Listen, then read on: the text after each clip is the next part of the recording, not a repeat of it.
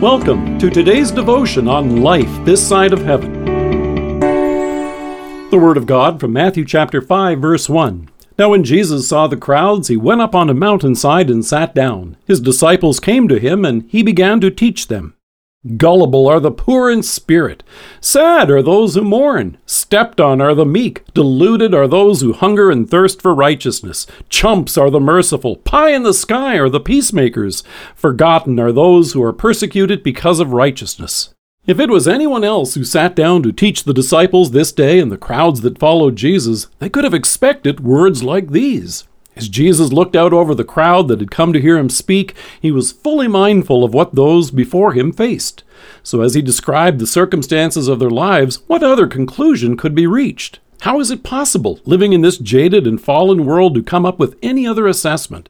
After all, seated on the grass were those who were indeed poor in spirit. They knew their sins, how far short they had fallen, and the guilt of knowing that they had sinned against God himself, and it filled them with sorrow and contrition. Sound like anyone you know? There were those in the crowd who were mourning the loss of loved ones who had succumbed to illness and death. In addition, they mourned what the world had become with all of its war, crime, violence, and injustice, and the misery our sins have created. Sound familiar? It's a tough world in which to be meek. Meekness means not seeking revenge in a world which lives by the tenet, don't get angry, get even. Nevertheless, here were folks who drew strength from the one who had come to humble himself and become obedient to death, even death on a cross.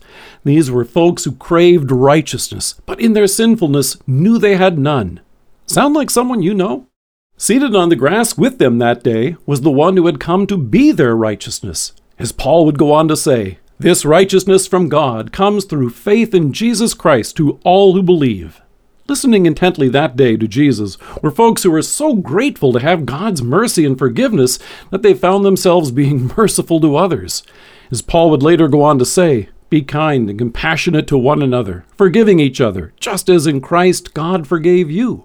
Today, as churches seek to jettison the confession in order to make the worship somehow more appealing, John reminds us, if we confess our sins, he is faithful and just and will forgive us our sins and purify us from all unrighteousness. Here is the purity of heart, which only God can give. And it's with these hearts made pure. The day is soon coming when you and I will see him face to face for eternity. You know how the world describes folks like these, folks like you and me? Chumps, deluded, and ridiculous. And it would be hard to imagine any different.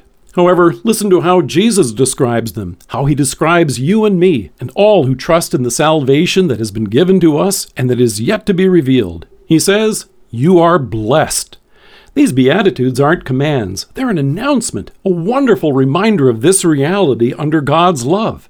Yours is the kingdom of God. You will be comforted. You will be filled. You will see God. It's the proclamation for everyone who finds themselves in the midst of longing and grief, persecution and death. Trusting in God's mercy and the salvation we have in Christ, you and I have the unshakable blessings of God's love, mercy, forgiveness, and everlasting life. Sound like anyone you know? God assures you through faith again this day, it's you. In him, you are blessed. Let us pray. Loving Savior, thank you for opening my eyes to see things not as they appear, but as they are. Thank you for making me your beloved and redeemed child, today and for all eternity. Amen. Dear friends in Christ, we invite you to check out an uplifting movie titled The First Rosa. It's the remarkable account of pioneer Lutheran educator and missionary Rosa Young, who alongside Reverend Niels Bakey planted dozens of historically black Lutheran schools and chapels in the American South. It's available on our website. Thank you for joining us.